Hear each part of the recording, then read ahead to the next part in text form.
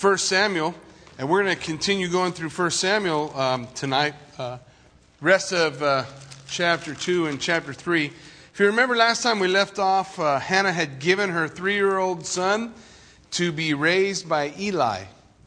And Eli is going to take care of him. We know from Scripture, and Scripture we're going to talk about tonight, that Eli is going to struggle with his other children. But Hannah trusted the Lord, and she gave her son to him. She gave her son to God. And we're going to see God work in his life in an amazing way. As we take a look, beginning at verse 12 in chapter 2, remember where we are. We're in the time of the Judges. And in the time of the Judges, we have this thing that marked that time. And that is, everyone did what was right in his own heart. There was no king in Israel in those days. And nobody was really following the Lord. We look at the time of the Judges, even the priests, the Levites, as they're doing their thing, as they're trying to be priests in their own heart, not according to God's word. Nobody's looking at the word. Nobody's paying attention to the word or what the word says. And the center for worship we have down in a place called Shiloh. In Shiloh, they have the tabernacle set up. And the tabernacle set up there in Shiloh has been built into a permanent structure. So at one time it was that tent, and now that's been built. It's a permanent structure, a permanent place where they come to worship. And you have there as high priest a guy named Eli. And Eli has 2 sons. His 2 sons are knuckleheads, and we'll get to know them a little bit better today. And but they're serving also as priests. And they are in line to be the next high priest. Now, until this time, God spoke to the nation through the high priest. The high priest would receive from the Lord. He was the one who went into the Holy of Holies once a year. He brought in the sacrifice. He would pronounce forgiveness for the nation for the next year. And whatever God had to say or however God wanted to deliver the directions to his people, it would come through them. But that's all going to change with Samuel. It's all going to change when Samuel comes on the scene. Because in the time of the Judges, there was no king in Israel. And even the priests were not following God like they were supposed to. Even the priests were just doing their own thing, as we're going to see. Even the priests, they were just looking about getting their own. That's what marked the time of the Judges. And so God's going to change it all. He's kind of good at doing that. He's kind of good at reaching down into our lives and knowing exactly where it needs to be tweaked, what needs to be twisted, what needs to get put on its ear to bring us to a place where we can hear his voice again. And that's the struggle that we see. It says in verse 12, "Now the sons of Eli were corrupt, and they did not know the Lord." Keep in mind, those are the priests in line for the high priest. It's never a good thing when the priest or pastor is not a believer. Now, you would think that that's a foregone conclusion, that every priest or pastor has to be a believer, but that's not true. That's not true. Some guys go into it, they look at it as a vocation, they go to school, seminary, come out, get a church, never once had a relationship with the Lord. And that's what you got going on with the 2 sons of Eli. And he says here, they were corrupt. The word for corrupt, literally in the Hebrew, is they are sons of Belial. Which literal translation would be they are sons of the devil. So let there be no confusion. These guys are not saved. They have no relationship, nor do they really care about having a relationship with God. What they're interested in is what they can get for themselves. Look what it says in verse 13. "And the priest's custom with the people was that when any man offered a sacrifice, the priest's servant would come with a 3-pronged flesh hook in his hand while the meat was boiling. And he would thrust it into the pan or kettle or cauldron or pot. And the priest would take for himself all that the flesh hook brought up. So they did in Shiloh to all the Israelites who came there." Now, while you're reading that, keep in mind that God gave very specific instructions on the portions that were to go to the priests. The priest got the shoulder. Period. Didn't need a flesh hook. They didn't need to do the things that they're doing. God had prescribed exactly what portions of what sacrifices belonged to them. But you remember what marked the time of the Judges. In those days, nobody really cared about God being in control of anything, and everyone did whatever was right in his own eyes. So the priest got this idea, well, here's how we'll figure out what's our portion of the sacrifice. We'll just jam a treble hook, a big old treble hook, down into this pot, and whatever comes out on the treble hook, that's ours. Well, never mind. If it's a fatty part, or if it's a part that the Scripture declared goes to the Lord, it doesn't matter, because really God would be able to keep it on or off the hook. So whatever we put in and come out of that hook, that's going to be ours. But that's not what God's Word taught. But they were not following God's Word. They didn't care about obeying what He had laid out for them. And so they did whatever was right. And the deal is, rather, they were not satisfied with their portion. They also wanted part of what the offerers were given. Because remember, every sacrifice, I want you to picture, every sacrifice, save for one, every sacrifice would come and would be divided. Just like if you were to take a steer down into B&L and say, hey, these are the cuts of meat I want. Maybe you're into it, you have to picture you're into it with 3 families. In a sacrifice, one family is God. So God's going to take these parts, the fat. That's what the Lord wanted, the fat. And then He said, then the shank and the shoulder, that's going to go to the priest, and everything else will go to the one who's bringing it. But now they're not satisfied. They're not satisfied with the portion that God said was theirs. Listen, it's very important to understand, for the tribe of Levi had no inheritance. They didn't get land. They weren't supposed to go out and work and have all these flocks and herds and all that stuff. They were to be focused with one purpose: to teach God's Word to the people. And the Lord said, I am your inheritance. Their inheritance was that close, personal relationship with God. But you see, these 2 men, these 2 sons, they despise that. What's good is that relationship? It doesn't fill my belly. So they developed this way of ripping the people off. Now, before we get too hard on them, they were doing it still at the time of Jesus. No, not the flesh hook, but they were still ripping people off, right? Remember, they would come in and they would say, hey, your offering has to be without spot, without blemish, right? God wants our best. Now, that just means it's supposed to be your best from your herd. Your best. But you would have to bring your best, and the priest would examine the best for 4 days, and amazingly, he always found something wrong with it. But he said, you know what, never fear, because we have right back here in our own personal temple stables, pre-qualified sacrifices. And you can buy a pre-qualified sacrifice. Just trade yours in. I'm sure they took theirs and then, put a stamp on it that said it was approved and put it in the herd to sell to somebody else. And then when they said, okay, I'll buy one. And as they came to buy one, they said, well, I'm sorry, because it's a temple, you can't use Caesar's money. You have to exchange your money for temple money. And when you've exchanged it for temple money, then you can buy. And there, of course, every time you exchange money, what do? They charge you something for it, right? Every time. So they charged something for the money. They took a portion of it. People have been ripping off the worshipers of God since the beginning of time. And God doesn't like it. You're going to see just how much He doesn't like it today.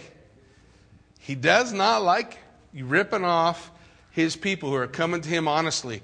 What did when the Lord set up the sacrificial system, He set up the sacrificial system so that you consciously would bring your best to the Lord. Not so that you would go buy something and give it to Him. But that this was something from your herd. This was an animal you helped calve. You helped give birth to. You helped take care of. And then you brought to the Lord. And you had something invested. Not just something you bought. But you see, what we see from the sons of Eli here, and what we see even at the time of Christ, is people began to cause the worshipers of God to say, forget this, I ain't coming. This is just a bunch of baloney. And that's what these guys were doing. So they despised first the portion that God gave them. And then it says in verse 15, also, before they burned the fat. Now, you remember I told you, who did the fat belong to? That's God's portion. Before they burned the fat, the priest's servant would come and say to the man who sacrificed, give meat for roasting to the priest. He will not take boiled meat from you, but raw. And the man, if the man said to him, well, really, they should burn the fat first, because that was what was going to God. He got his first. But these guys would say, then you can take as much as you desire. And the servant of the priest would answer and say, no, you will give it now, and if you don't, I'll take it by force. This is a kind of priests that were functioning within the tabernacle at the time of Samuel. These are the two other sons of Eli and the way they conducted business. Therefore, the sin of the young men was very great before the Lord. For listen to this part. For men abhorred the offering of the Lord. Because of the way they treated people, people hated to worship. They hated to come. And that's a big problem. That's a big problem in terms of the Lord. The scripture lays out for us when Jesus came into the temple, as he came into that place, that something roused his righteous indignation, his anger, and he began to overturn the tables of the money changers. And he said, my Father's house is to be a house of prayer, but you have made it a den of thieves. Marketing, making money off the people. And really, it's one of the issues that Jesus did in his earthly ministry that brought the ire, the anger of the high priest, Caiaphas, and his family. Who, by the way, were no longer selected by God, but appointed by the Roman government. So things had changed. And we see the beginning right here, the time of Judges. 400 years. That's the time of the Judges lasts roughly 400 years. And we are currently, right now, taking a look at the last judge and the first of the prophets. Same person. He's a 3-year-old boy. Being raised by a man with sons that are ripping off the people and causing the people to curse God. Causing the people to say, I don't want to worship, I don't want to go. It's a big ripoff. It's a big ripoff. It's a big scam that they're running. And so the Lord is upset at the sin of these young men. And then he contrasts that behavior in verse 18 with Samuel. Listen, but Samuel ministered before the Lord even as a child, wearing a linen ephod. And before we get too hard on Eli, which is really easy to do, it's really easy to be hard on the parents of a kid. You know, because obviously it can't possibly be the kid's fault that he's like that. It's got to be the parents. Parents had to mess him up somehow. What we see in the life of Samuel is a little different. Samuel basically is going to be fathered by the same father that fathered the other two. From the age of 3 to the age of 12, he's going to be raised by Eli. Every aspect of his life.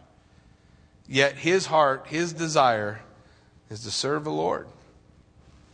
The other two sons couldn't care less. It didn't matter to them. When we read the scripture says, Jacob have I loved and Esau have I hated. And people struggle with that concept. You know, well, Esau never had a chance. Listen, Esau had a chance. God just knew Esau's heart before Esau knew it. The scripture tells us that Esau despised the things of the Spirit. He hated the concepts of God and spirituality and worship. He hated it. All he cared about was what he could feed his flesh with. That was his heart. That's why God said, Esau have I hated. Literally, it's a Hebrew idiom for choice. God saying, I chose Jacob because Esau is a man of the flesh. And he doesn't care. And he doesn't want a relationship. So I choose Jacob. I choose him. And you see the same thing here. Samuel, 3 years old, wants to serve the Lord. Now, if I learned anything from 3-year-olds, I learned that 3-year-olds do what their dad does. So whatever Samuel is learning, he's learning from Eli. Eli's not rotten. He just had a hard time confronting and dealing with the sins of his sons. And that's God's got something to say about that. But in this time, as he's raising, as God's working in Samuel's life, so is Eli. Eli is providing that positive example for him. And we see, even as a child, he's wearing a linen ephod. That linen ephod is the uniform of a priest. He's wearing the uniform of a priest. Little guy, he's making sure the candles are lit. He's making sure the doors are open for worship. He's making sure these things are ready, and he does his job. And then it says in verse 19, not only that, moreover, his mother used to make him a little robe and bring it to him year by year when she came with her husband to offer the yearly sacrifice. Though Hannah had given Samuel to the Lord, she never quit loving him. She never quit stopping and seeing him. She never quit, bringing little gifts or giving this robe once a year to him, spending time with him because she loved him. She cared about him. And Eli, it says in verse 20, would bless Elkanah and his wife, that's Hannah, and say, the Lord give you descendants from this woman for the loan that was given to the Lord. Then they would go to their own home. Again, we talked last time about that word loan here in our Bibles. It really means that to give or fulfill a vow. Remember, she made a vow, a promise to God. If you give me a son, I'm going to give him to you. And she gave him to the Lord not for 5 years or 10 years, but eternally. He's yours. He's all yours for the gift. So verse 21 says that the Lord visited Hannah so that she conceived and bore 3 sons and 2 daughters. Meanwhile, the child Samuel grew before the Lord. I love that phrase. So God blessed Hannah. Hannah had more children. She ends up with 5. The Lord opened her womb and blessed her, and her desire to have a child in all those years of barrenness forgotten. And all the while, the scripture tells us there's Samuel in that place with those 2 crooked priests doing all the stuff they're doing. And there's this little 3-year-old. Then he's a 4, then he's 5, then he's 6. And as he's growing, he continues to honor and serve the Lord. He doesn't learn from their example, because his heart is tuned to God. He desires to understand. He desires to know. So he grew not only before men, but before the Lord.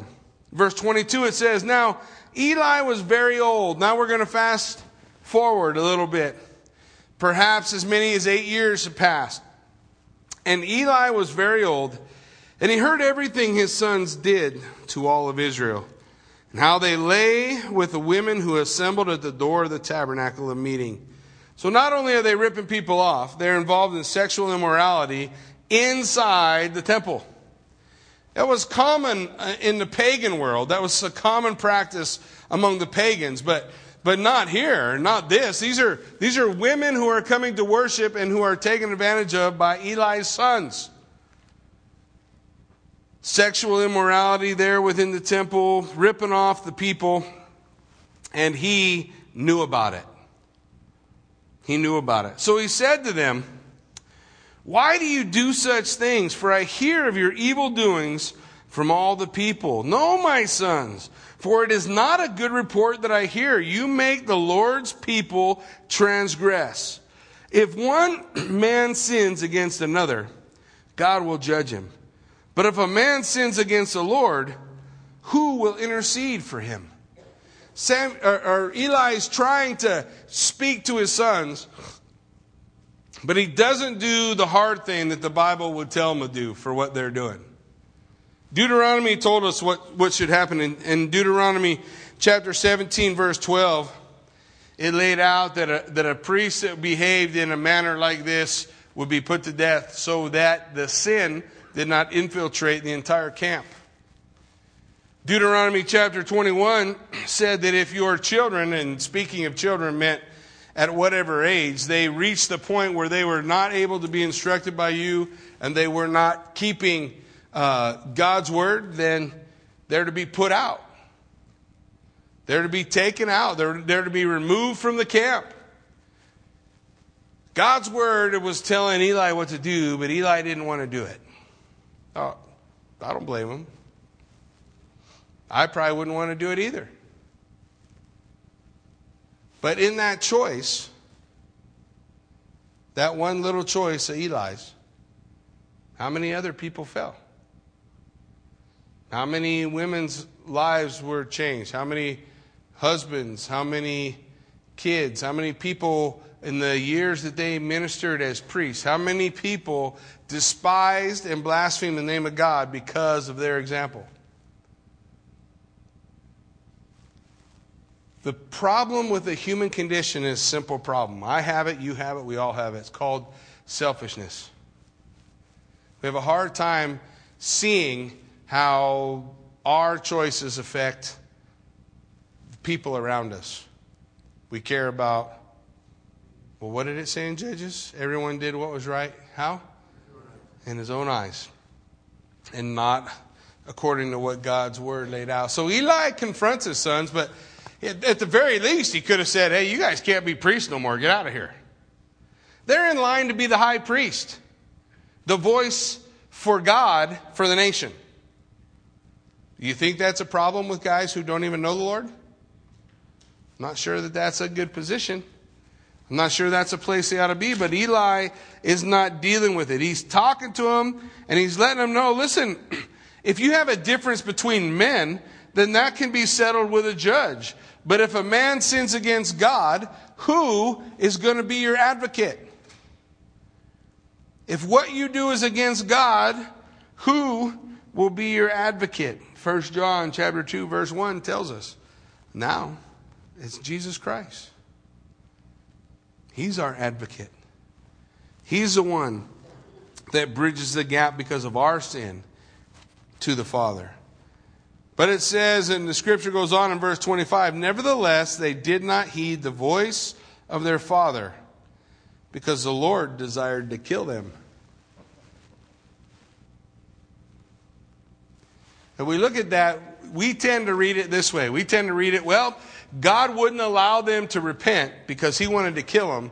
So they didn't have a chance to repent, and that's why they didn't change their ways. Nope, you're not reading it right. You're not understanding what is being laid out for us, especially in the original language. They chose not to repent, and God said, then that's it. Today was the last day. This was the day of repentance. This was the day of salvation, and this was the last time you'll say no. His sons are going to be judged by God as a result of their choice. It says in verse 26, and the child Samuel grew in stature and in favor both with the Lord and with men. So you see over and over again, Samuel being contrasted with these other two guys. Samuel growing with the Lord, little kid, walking with the Lord, doing the things that God wants him to do. These other two guys don't care about spiritual issues, have rejected the Lord, rejected the opportunity for repentance or returning in a right relationship with God, don't care about any of that stuff. In contrast, you have Samuel, that's what he's about. And the people that came to worship were noticing him. Check out that kid. Now, don't look at these other two knuckleheads, but this kid, look at how he serves the Lord. Look at how he worships. Look at how he does the things that God's called him to do. In verse 27 it says, then a man of God came to Eli. A man of God. And we don't know who this is. Somebody that God sent, a man of God, came to Eli and said to him, thus says the Lord, did I not clearly reveal myself to the house of your father when they were in Egypt? In Pharaoh's house, the house of his father. He's speaking back to the Aaronic priesthood, Aaron, the first high priest. And all the sons of Aaron were to set as, they were the only ones who could set as a high priest. And so Eli is from one of the three sons of Aaron. He says, did I not clearly make myself clear about the statutes, the way that a priest is supposed to behave in my house? He says in verse 28, did I not choose him out of all the tribes of Israel to be my priest? The first thing that you have to recognize about the priests is they were there to serve God first and then the people. That they were there to serve God. There to be my priest. My priest. to offer upon my altar. Don't lose sight, that altar. But the altar belongs to God, and it is an altar for two things: atonement and praise. Every sacrifice ever brought there was for one of those two things: atonement or praise. Bringing that atonement, making yourself right with the Lord. So they were to be His priests, serving God before they served the people, to offer upon His altar both atonement and praise. But instead, the people are despising the offering of God, despising the worship, despising coming to that place. He goes on to say, to burn incense. The burning of incense spoke of the intercessory prayer ministry of the priest. Every day he was, as he stood before that golden altar, to pray for the needs of the nation. Every day. There was a tribe in Israel, the tribe of Levi, that every day was at prayer for the nation. Well, except for these two guys, at least, and several others during the time of the judges. But these two guys who were only concerned with whether or not they could get meat. You remember before they said, listen, we want, give us raw meat. You guys remember that? Give us raw meat. We don't want the boiled meat. You know why they wanted the raw meat? So they could sell it. Well, the boiled meat they had to keep and eat. But the raw meat, they could throw that on a slab and sell it. So they're taking God's portion that belonged to Him and selling it to make money. The attitude that these guys had. The Lord says, listen, you're to be prayer warriors for my people. You're to be offering atonement and praise at my altar. You're to be serving me first. Focused on that concept. And not only that, he says, and to wear an ephod before me.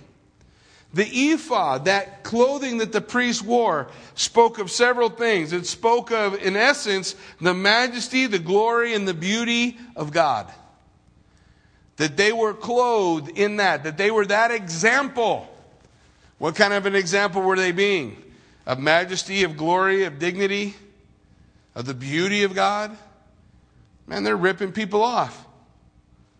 God never looks or overlooks when someone represents Him poorly.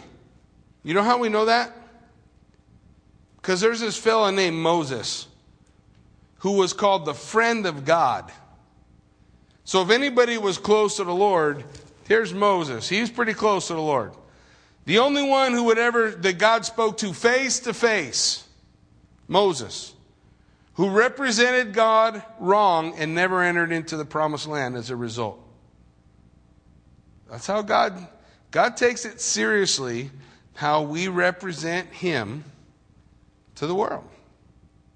And these priests, didn't Paul say, let not many of you desire to be teachers, for you come under stricter condemnation? What's the point? As we climb the ladder, if you will, of service to God, we're also climbing a ladder of responsibility that says, I am now taking an extra measure of responsibility about how I represent the Lord, about how I walk with Him. Now, God's desire is that we're constantly moving up that ladder toward Him.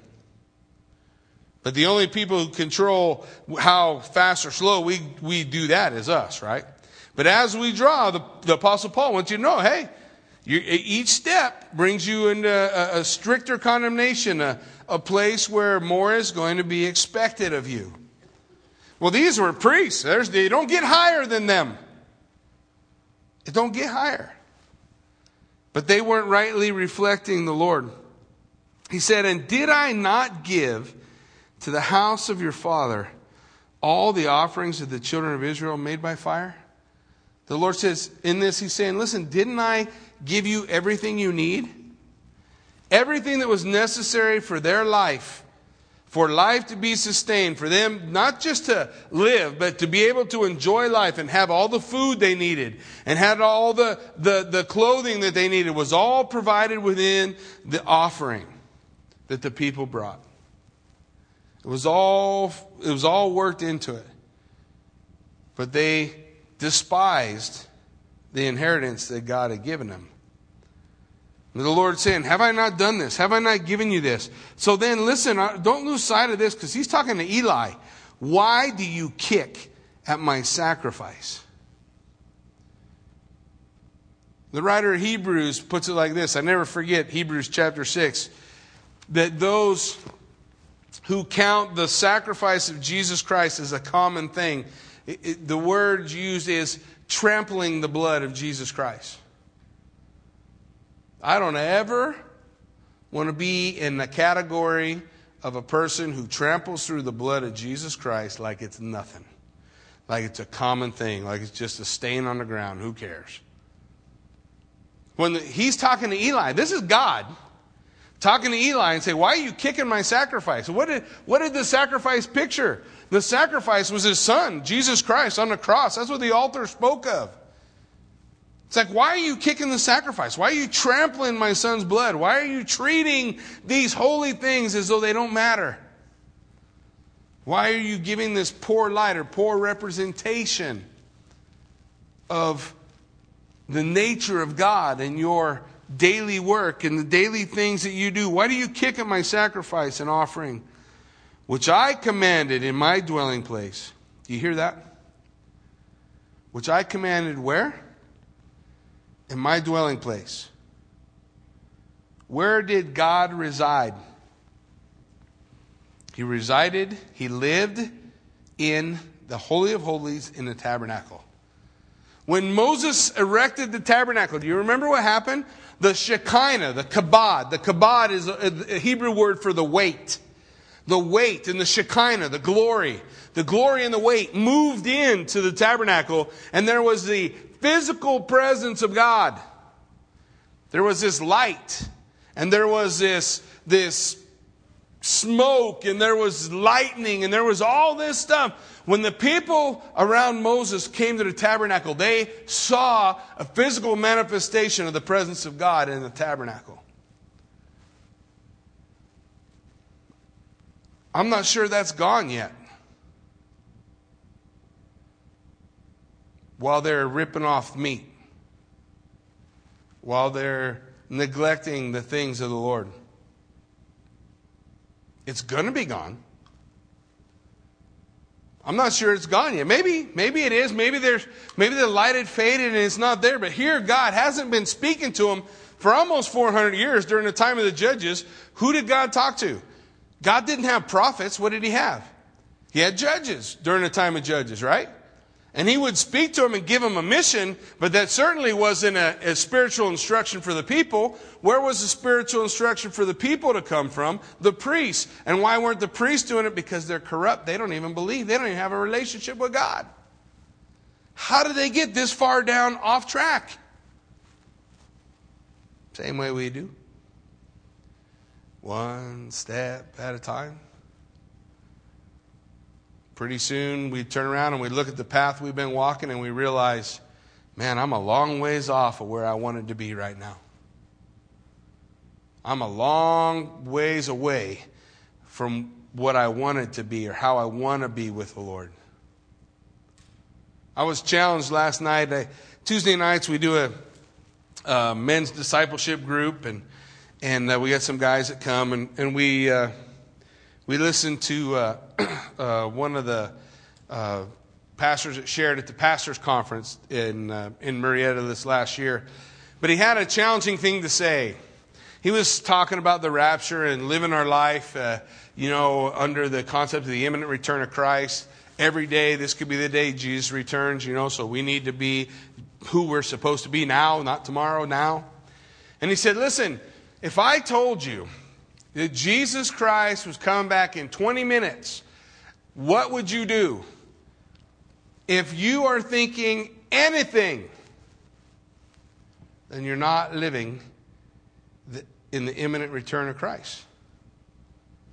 If the thought in your mind is, I'd call, then you're not living in the imminent return. If you were, that call had been made. That thing would be said. It would be done. Ignatius, they were talking to Ignatius, one of the stories that he tells. He's talking to Ignatius, who's an early church father back in the 3rd century of the church. And Ignatius, they asked Ignatius the question, Ignatius, what would you do? You know, and they're all talking about the things that they would do. And Ignatius said, well, I'd stay here and play handball. What? How can you say that? What do you mean you'll stay here and play handball? He said, I'm ready. I'm ready. And we look at how far off track they got. The challenge to us is, if we don't want to be off track, then we got to live every day being ready. Because if we do, we're going to be on track, aren't we? We're going to be doing the things God wants us to do. Be living the life God wants us to live. We'll be saying the things. And maybe our heart will be broken because people will be shooting us down every time we try to tell them about the Lord. But as long as God gives me another day, I'm going to try again. You're either going to stop answering my phone calls, and then I'll write a letter. You throw away the letter, that's on you, brother. I did my part. Right? Living that day, living our life out before Him. But that's not what they were doing. And so God's bringing His judgment. And His judgment, you hear, He's talking to Eli. Eli, you are kicking my sacrifice because you have allowed this behavior in your sons to continue. You haven't dealt with it. You haven't dealt with it. So this is what the Lord has to say to him. Listen to this phrase. Why do you kick my sacrifice and my offering, which I have commanded in my dwelling place, and honor your sons more than me? Now, I don't know about you, but that jumps off a page to me. Because there is a time, seriously, there is a time in sharing about Jesus and telling people that I was a believer instead of a top secret believer that nobody could know about, because I don't want to make them feel uncomfortable. If I tell them I'm a believer, then they'll start feeling uncomfortable, and you know, I don't want them to feel uncomfortable, so I won't tell them. What? That's the dumbest thing ever. So stupid. I thought I was being so caring for them. What God would really say is, you love them more than you love me. When the Lord spoke that to me, man, it was like life altering. Just so I can make this straight, Lord, I don't love them more than you. And if they get offended, they get offended. If they get offended, they'll be offended at the word. They won't be offended at me. I'm not going to be a jerk or a punk or a weirdo. But I'm going to tell the truth. You know, anytime somebody feels like they have the right to tell me whatever they think about me, I figure I have the right to tell them whatever I think. Isn't that fair? It should be. It doesn't always work out that way. I can't believe you said that to me. Well, I think just yesterday you told me I was fat. I figured if you told me I was fat, I had the right to decide whether or not I liked the way you look too. That's all's fair, right? The idea is that we want to be having that attitude that says, hey, I want to uphold the name of Jesus Christ, the name of the Lord, above anything else. Even my own son. Jesus said, unless you love me more than mother, daughter, son, father, you are not worthy of me. That's straight. He said it, I didn't. And that's what he means. Right? Just like what's going through with Eli right now. Honor your sons more than me. To make yourself fat with the best of all the offerings of Israel, my people. Therefore, the Lord God of Israel says, I said indeed that your house and the house of your father would walk before me forever. But now the Lord says, far be it from me. For those who honor me, I will honor. Those who despise me shall be lightly esteemed. God says, I will honor those who honor me. You guys remember that movie, Chariots of Fire? What was that fellow's name that ran? Somebody's got to know his name, right? Nobody knows his name? Eric Liddell? Eric Liddell. Eric Liddell, who was famous for the 100-yard dash. His speed in the 100 that was his specialty. But when he discovered the Olympic Games, the 100-yard dash was going to be run on a Sunday, he said, I'm not running. I won't run. And he didn't. In his best event, he didn't run. The next day they're running the 400. And in the 400, as he's preparing in the blocks, somebody walks up to him and hands him a piece of paper. He doesn't even really look at it till after he's run the race. It said this verse, I will honor those who honor me. And he set a record in the 400. The concept is, are we living our life honoring God? Or are we more worried about honoring our children, or honoring our boss, or honoring our spouse, or honoring all those things? Now, I'm not saying that those things aren't supposed to happen, but they're not supposed to happen first. God first. He has to have that place of honor. He has to have that place within our lives. And that, it's one of the things we see in Eric Little's life. Well, Scripture goes on to tell us, so, far be it from me. For those who honor me, I will honor. Those who despise me will be lightly esteemed. Behold, the days are coming that I will cut off your arm. Now that's an idiom for removing the strength. Their position of strength was that within the priesthood. And the arm of your father's house. Now he's talking about one of the three sons of Aaron. It's going to pass from that son now. This is a judgment spoken of in Levi. We're not going to see the fulfillment until around 2 Kings. But God's saying, I'm going to remove this family from the high priestly line. And that priestly line is going to move to Zadok. It's going to move to Zadok. And so that's what's going to occur at the time of Solomon. It's going to be fulfilled. But right now, he says, and you will see an enemy in my dwelling place, despite all the good which God does for Israel, and there shall not be an old man in your house forever. Man, God says you're the priestly line. You're going to lose that. It's no longer going to be a part of your family. I'm going to take it to another family. And then not only that, he says, nobody's going to live long. Life's going to be a struggle for the family. There's going to be struggles always. Any of your men whom I do not cut off from my altar shall consume your eyes and grieve your heart. He says, anybody who I have not removed from being a priest, their life is just going to be hard to watch. Be a pain to watch. Break your heart. God's judgment coming down. And all the descendants of your house shall die in the flower of their age. And this will be a sign to you that will come upon your two sons, on Hophni and Phinehas. In one day they shall die, both of them. Here's what this prophet, or this man of God, is saying to them. He's saying, listen, God's going to remove the priesthood from you. There's going to be this era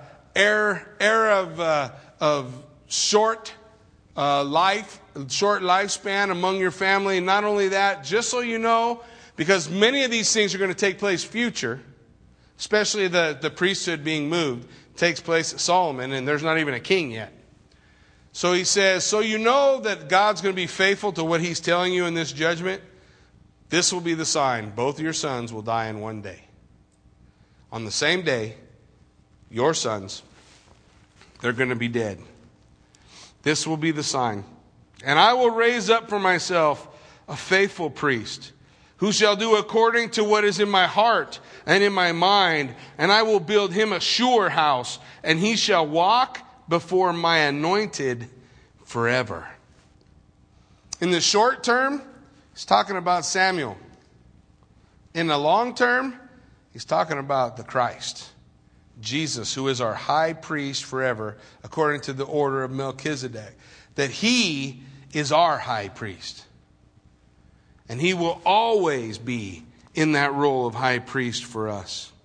And it shall come to pass that everyone who is left in your house will come and bow down to him for a piece of silver or a morsel of bread, and say, please put me in one of the priestly positions that I may eat a piece of bread.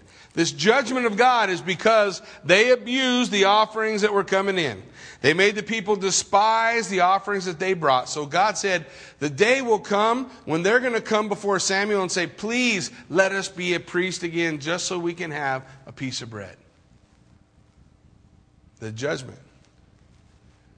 By the way, God's judgments are always just, righteous, and true. Which is why I never want the judgment of God in my life. You see, the judgment of God befell His Son, Jesus Christ. Jesus bore the judgment of God for me so that I could stand before God in the righteousness of His Son. He is the perfect high priest, the one who put an end to all sacrifice. He has done it all, accomplished it all for us. In chapter 3, the scripture goes on. Now the boy Samuel ministered to the Lord before Eli. We know in chapter 3 that Samuel's 12 years old. He's about 12 years old. I think back when this man came and spoke to Eli, I think we're dealing with the same time frame here. So I think that we're still in that same time. 8 years had passed. Samuel's become a young man, not quite a teenager yet, still walking in the ways of the Lord, still honoring the Lord. The boy Samuel ministered to the Lord before Eli, and the word of the Lord was rare in those days. There was no widespread revelation. Now you and I, we have a hard time with that because we have the Word of God everywhere. You can go anywhere and get the Word of God. I can go to Walmart, Barnes & Noble, Fedco. They got Fedco out here? Probably. No Fedcos? Is Fedco gone? I don't know. Anyway, I'm showing my age, I guess. Wherever you go, there's lots of ways, lots of places where we can receive that revelation of God. But in the time of the judges, God wasn't speaking. His priesthood was corrupt. Who's he going to talk through? Samson? Yeah, that's a great choice, right? Because Samson just walked with the Lord his whole life. No. What about Gideon? No, he kind of stumbled and fell too. There's a struggle of finding someone who wasn't corrupt. But you see, God's raising up someone who's not. God's raising up a mouthpiece, one for whom or through whom he can speak. We see in chapter 3 of Samuel God's reward for faithfulness. We see God's reward for sinfulness in chapter 2. That judgment. Now we're going to see God's reward for faithfulness in the life of one who was willing to fulfill. Now think about it. The word of the Lord didn't come very often, but when it did, what did it come? What did it sound like? Like what we just read. I'm going to wipe you out. I'm going to wipe out your whole family. I'm going to take you out of the priesthood. Judgment. Judgment. And it came to pass at that time, while Eli was laying down in his place, and when his eyes had begun to grow so dim that he could not see, so Eli is becoming blind, and before the lamp of God went out in the tabernacle of the Lord where the ark of God was, and while Samuel was lying down, that the Lord called Samuel, and he answered, "Here I am." So he ran to Eli and he said, "Here I am, for you called me." And he said, "I didn't call you. Lie down again." And he went back and lay down. So here's what we have happening first. God's reward for faithfulness. We see this key for this life of faithfulness is to have ears to hear. How many times did Jesus say that? Let him who has ears to hear what the Spirit says to the churches. Attentive ears. Samuel cared about what God was about. And so as a result, the Lord comes to him and calls him, Samuel. And he calls him so plainly that Samuel thinks it's Eli in the other room. So Samuel jumps up and runs. He runs into Eli. He has attentive ears. And this is key because the attentive ears are seen by the immediate response. When God called, he got up. When the Lord spoke to him, he was moving. Now, he didn't know where to go yet.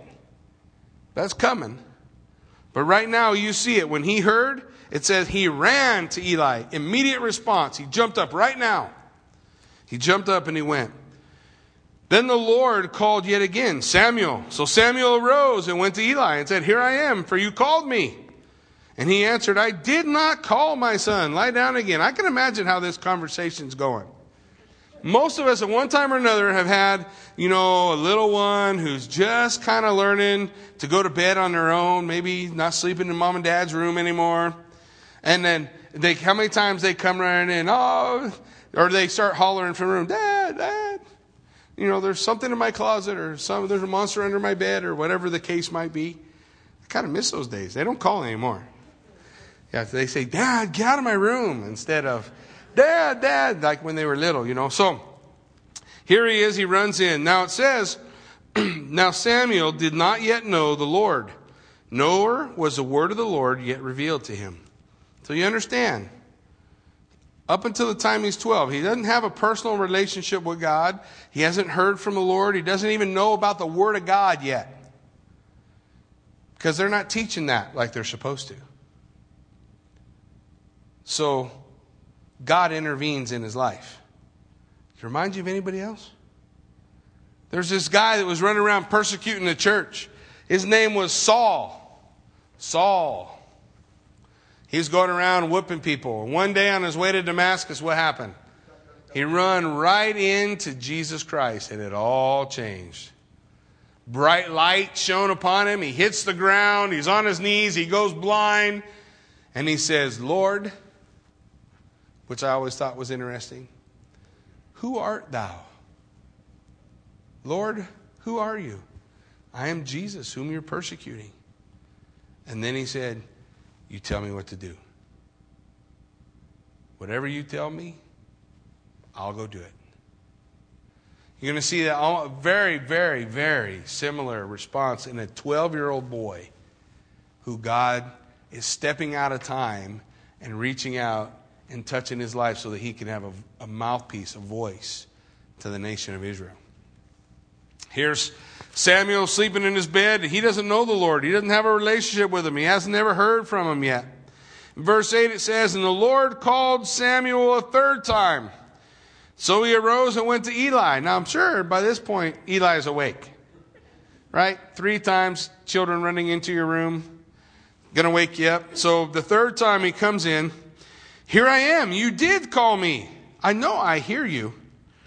Here I am, for you did call me. Then Eli perceived that it was the Lord that called the boy.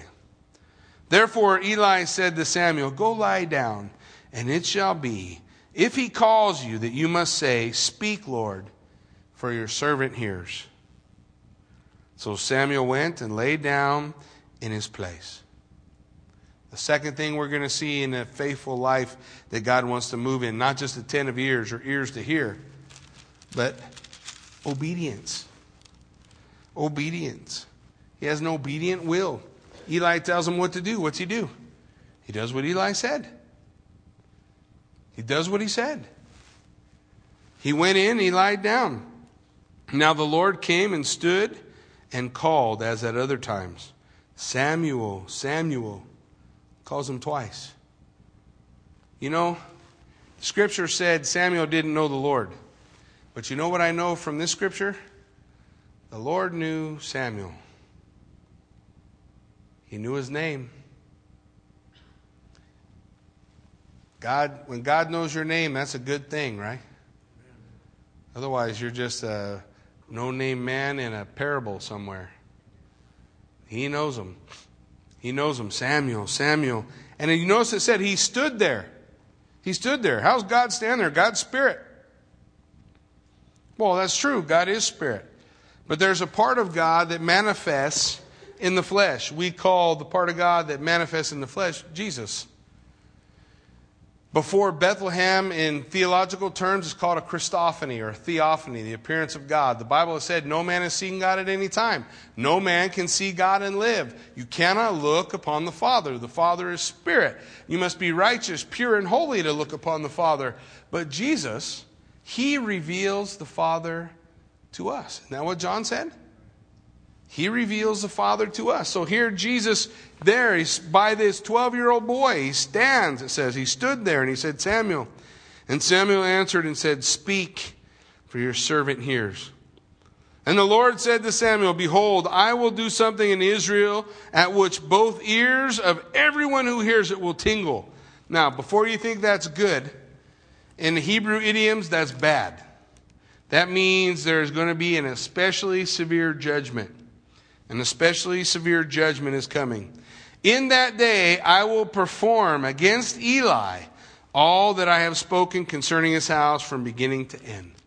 So the Lord is confirming the voice of the man of God earlier in chapter 2, right? That judgment. Now he's telling Samuel the very same thing. He's given Samuel the same words. For I have told him that I will judge his house forever for the iniquity which he knows, because his sons made themselves vile, but he did not restrain them.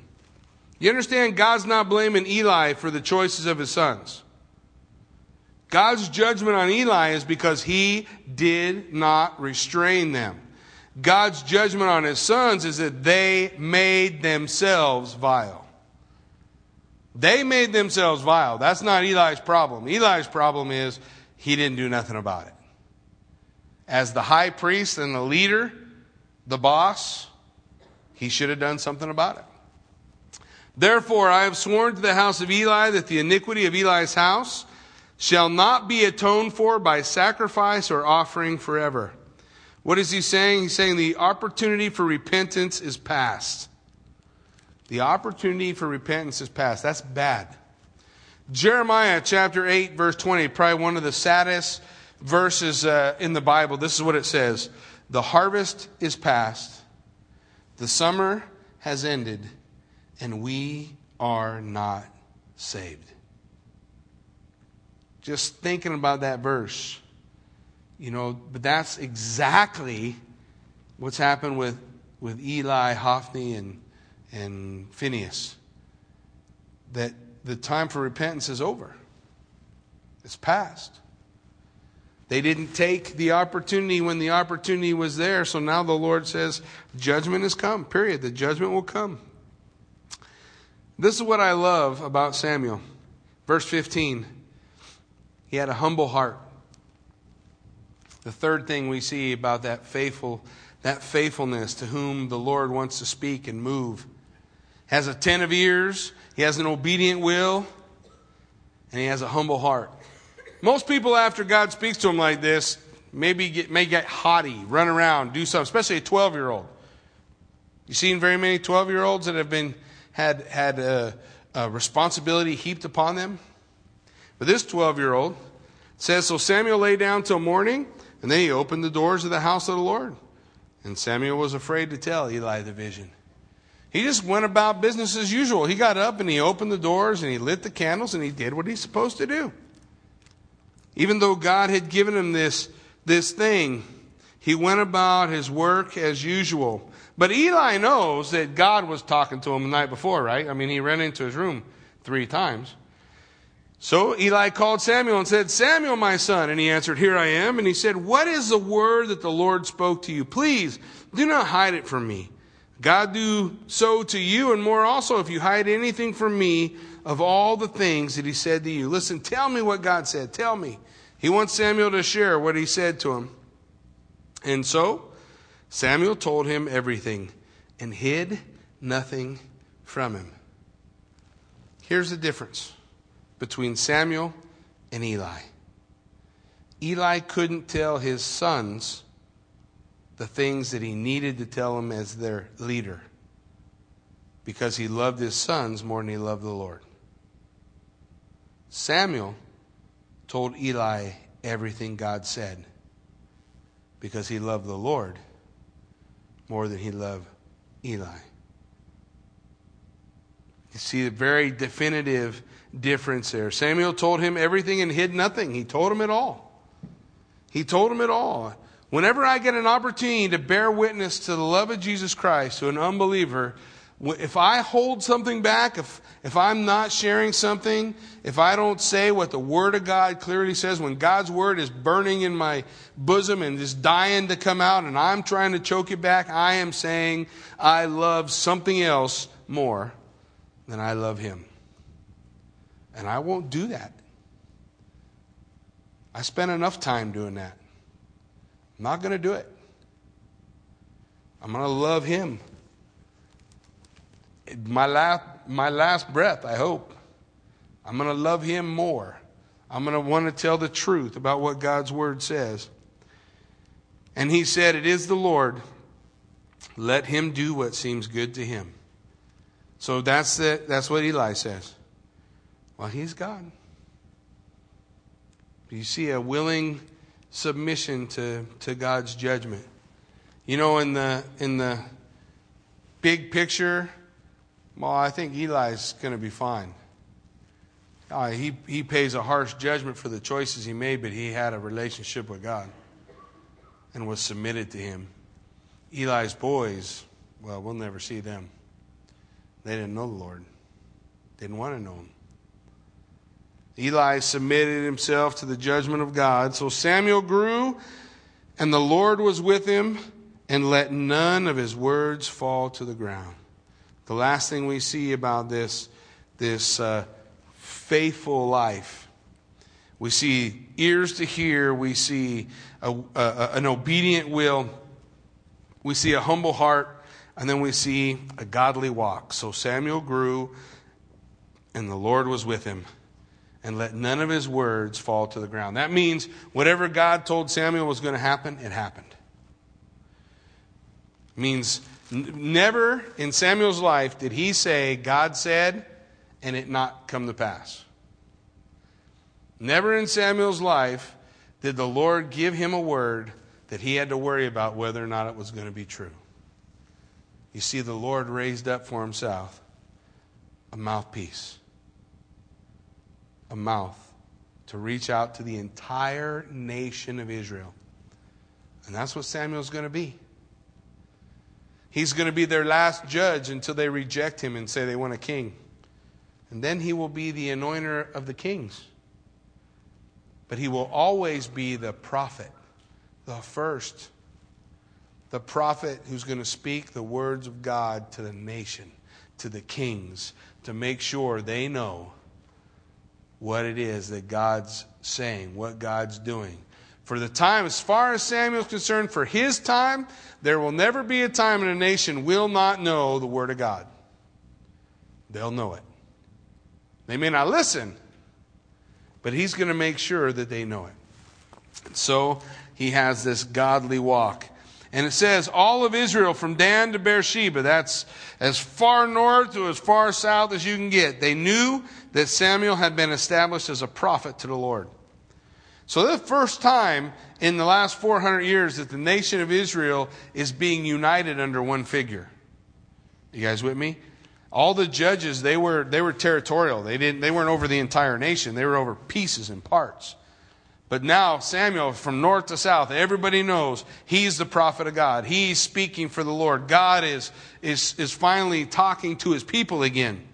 Not only that, it said, then the Lord appeared again in Shiloh, for the Lord revealed himself to Samuel in Shiloh by the word of the Lord. In verse 21, the Lord gives a new beginning. There's a new beginning. Hey, God is speaking again to the nation. But you know, sometimes when God speaks, it doesn't exactly go like you think it's going to. That's why chapter 4 is there. There's quite a bit of, what would you call it, shaking up God's going to do. He's going to do quite a bit of shaking up. But the Lord tells us that he shakes things so that we learn to hold on to that which doesn't shake, which is him, the rock. That we cling to him. All that other stuff can go, and we can concentrate and focus on truly what God wants to do in and through us. So this is a new beginning. God's reaching out to his people. He's doing a new thing. It's exciting times. For the Lord says in Jeremiah, I know the thoughts that I think toward you, thoughts of good and not of evil, to give you a future and a hope. But don't lose sight. It didn't say easy. Didn't say it wouldn't hurt. Didn't say there wasn't going to be a struggle. He just said, it's good. Why don't you stand with me? Let's pray.